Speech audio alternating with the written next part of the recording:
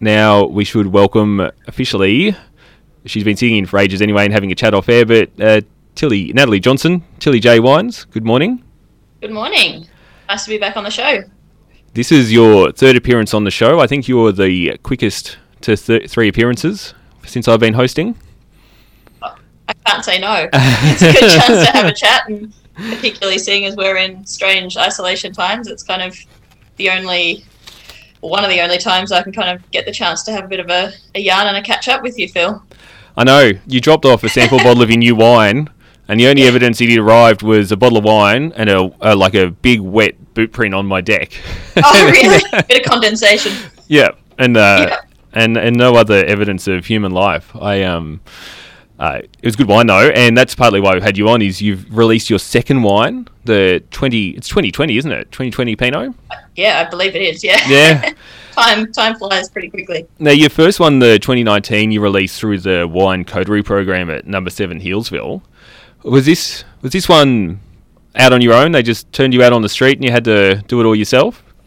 Well, yeah. I'd like to say that. A little bit more sort of independence this time round. Yeah, of course. Working as assistant winemaker at Giant Steps, I've always got a wealth of knowledge in my colleagues, Steve Flemsteed and Jess Clark, and it's always nice to bounce ideas off of them. I think as a small independent winemaker, like, we do make our wine pretty independently, but as you mentioned before, the Yarra Valley is a really close-knit community, and you'd be remiss to not use that pool of knowledge, and definitely not having the mentor in Damien North at Number 7 was noticed, and I missed that, but I'm always sort of sounding ideas off of the people around me, and I made this one a little bit more independently, but definitely with a little bit of input those around me as well. It's a good wine. Now, the 2019, when I sold it to people, and I sold a little bit of it, I was very very happy to sell it. I did have to give the caveat that the first sip might actually not be that impressive, but you've got to give it air and give it time. And I was even telling some of the more sort of wine nerdy of my customers, of which I'm very lucky to have a lot, that on the third night it's just unbeatable. A lot of people are like, wine doesn't last 3 nights in my house, but the 2020 from the first sip was sensational. What? Yeah, it makes it a bit easier to sell too. Definitely. What are the differences? Is it vintage, or have you changed the way you make the wine? Oh, it's lots of things. Well, probably the most noticeable one and noteworthy, I guess, is site. Although it is a wine from the Yarra Valley, it's from a different site in the Yarra Valley. So 2019 was, for me, a bit of a scramble to get my hands on some Pinot. Like, this whole Number 7 project happened really quickly, and I was heart set on making a Pinot, and Pinot's quite a difficult thing to get your hands on in the Yarra Valley if you're not a larger producer. It's a really valuable commodity, and as Rob touched on before, it's something that is guaranteed to sell, so everyone wants a slice of that Pinot pie, I guess. So for me, 2019, not that the fruit was of any lesser quality, but it was something that I needed to get my hands on really quickly. For my 2020 wine, I feel like I've kind of 12 months on found a site that I can source fruit from for sort of the foreseeable future. So this was a bit more of a going for the long run sort of decision. This fruit is from a vineyard right sort of in the centre of the Yarra, around sort of the Warramate Hills. The vines are a little bit older. I'm playing with some different clones, sort of some MV6 this time, whereas 2019 was different clones, 777 and Pommard. There's a few different variables there, but I'm feeling confident and a bit more relieved that this site that I'm sourcing the fruit from in 2020 is something that's going to carry on into 21, 22 and into the future. That has resulted in a different style of wine, and I hope that those who have enjoyed my 2019 can be open-minded and really sort of embrace this 2020 wine, because you're kind of going on a bit of a roller coaster ride with me as I explore different sites and different styles, and I tasted this 2020 wine, and decided that it was ready to lock it in and to capture that when it was in such a good place. And it's a bit of an earlier release. It's a spring release. I think the oak that I've used is integrated really well, and the style that I've made it and the clone that I've worked with really lends itself to something that can be bottled early and people can enjoy as a spring red. So I'm really excited about it. Without getting sort of, I apologise in advance, Phil. I'm always going to end up asking the technical questions. I think I can't help myself. I know when people start talking about clones in the Yarra Valley, it can get into a very sort of dense discussion about different numbers and that kind of thing. Did you, because you knew that you were working with clones that you weren't necessarily familiar with, did you approach it in a different way as a result of not really knowing how those different clones were going to react? Or did you just look at the vineyard and go, this is new, I'm going to go with my gut kind of thing? Or did you have a predisposed idea? No, look, it's a good question, because the fruit from this vineyard that I've made my 2020 Pinot from, winemakers who have made a wine from this site in the past have actually made a wine that they've left in barrel for almost 12 months and then decided to bottle and hold off releasing for 6 months, whereas I've kind of gone and done the opposite and bottled it nice and fresh and young, and I'm releasing it on the 1st of September. So in my mind, I think it's ready to go. And I was planning to sort of treat this wine the same way as I did my 2019, and that wine stayed in barrel for 9 months, and then I held it back for a month before I released it.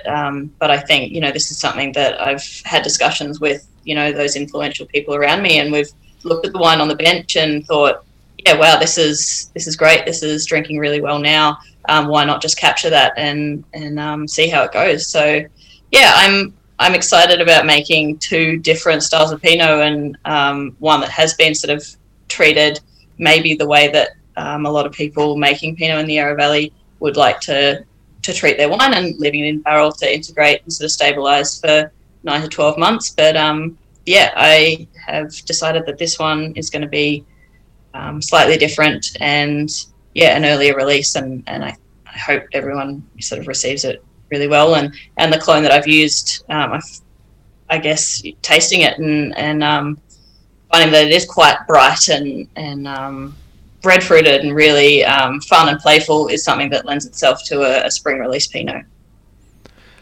Do you think as you get a little bit more confident with going out on yourself, as you said, you're on a bit of an adventure and you're benefiting from a lot of knowledge around you and getting to bounce those ideas off so that you can sort of experiment and find your style? Is there, Giant Steps obviously works with a bunch of different sub-regions in the Yarra and lots of different sites. Is there a dream place that you found where you're just like, yes, I want to make Pinot from that spot?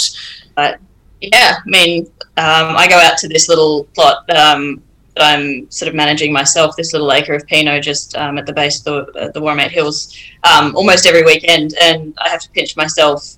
It's such a beautiful spot, and I think if there is a spot that I can say, this is somewhere that I would like to continue making Pinot, this is probably the spot. Like, I've been pretty lucky in a sense that I've only been making, this will be my second vintage, and I've stumbled across this little site of Pinot. So, I think that's been a really lucky find for me. And that, coupled with being a really new wine label and not having quite a big following yet, has allowed me to sort of play with different styles and establish myself and find where I really sit within the whole Yarra sort of stylistic Pinot sort of spectrum. Everyone's making different styles of Pinot, and I'm lucky to just be able to have a play with that and sort of see where Tillie J kind of sits in that whole range of Pinot in my first couple of years and kind of go forward with that. It's a good position to be in, I think. You're back live on The Wine Show, 96.5 Inner FM, and we have joining us via Zoom Christina Cade, co-host, and Tillie J from Tillie J Wines. Tillie, you've just released your second wine, but you are a wealth of experience in you look incredibly young, but you seem to have worked a lot of places. And I just wanted to say hello to Christopher, our regular contributor, and he mentioned some of the iconic wineries he likes to drink: Mount Mary, Yeringberg, Wanturna Estate, a newer classic, Levantine Hill, and Serrat and Suma. He also mentioned Yarra Yering. Now, I believe I read you worked for a little bit with Sarah Crowe at Yarra Yering. That's correct. Yeah, 2019. Yeah, and you're working at Giant Steps, and Christina's chatted about this too, having this amazing sort of network of people and mentors to pick the brains of. It must make it a bit easier, at least for you, to be able to release wines with a bit of confidence. Yeah, I think this is all something that's been in the works for a really long time, ever since I started doing harvests back in 2012 and decided to hit the road and have some overseas experience. It's always been a dream of mine to produce my own little label and make a wine of my own and sort of express myself through my own wine. And I've kind of gone about trying to work in regions that specifically make cool climate varieties and Pinot Noir in particular. Yeah, and I've always sought to work at wineries that specialise and really geek out on wines like Pinot. So I feel like, Yarra Yering and Giant Steps are definitely just two of those fantastic. Yeah. And with that comes fantastic mentors as well. So, like having chats and getting great ideas off of the likes of Sarah Crowe and Steve Flemsteed are definitely really deliberate decisions that I've made to try and gain that experience and knowledge through great people like that. That's a wise career choice for any path you choose, isn't it? Surround yourself with amazing mentors and listen to them, and it's great. Hey, so we don't have heaps of time left, unfortunately, but I guess in lack of actually anybody to represent sort of the alternative varieties, the Italian varieties, have you had much experience with doing any of the Italians in the Yarra Valley? No, not thinking about that. Not really. I mean, mainly, I guess, working for places like Giant Steps and Yarra Yering, and a handful of others. Haven't really worked terribly much. They've been more sort of your Bordeaux and Rhone varieties, and then Giant Steps is pretty focused on Chardonnay and Pinot.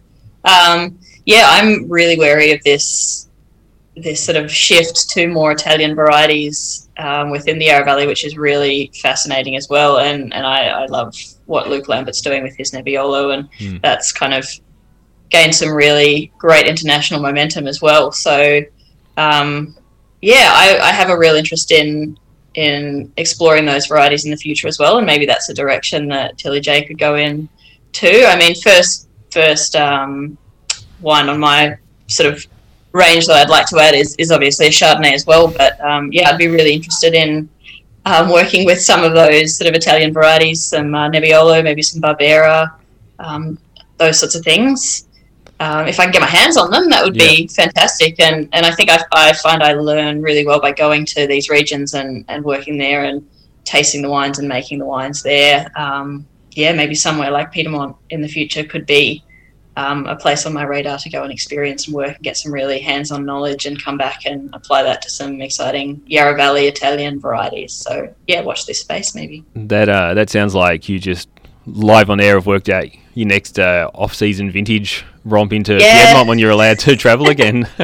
There's so many areas in Europe that I'd love to go and work, but Piedmont or Beaujolais, or obviously the Holy Grail of Pinot Burgundy would be another great one to go and visit the next opportunity I have to jump on a plane and do that. So, Tillie, we need to wind it up there, unfortunately, because it's almost the end of the show.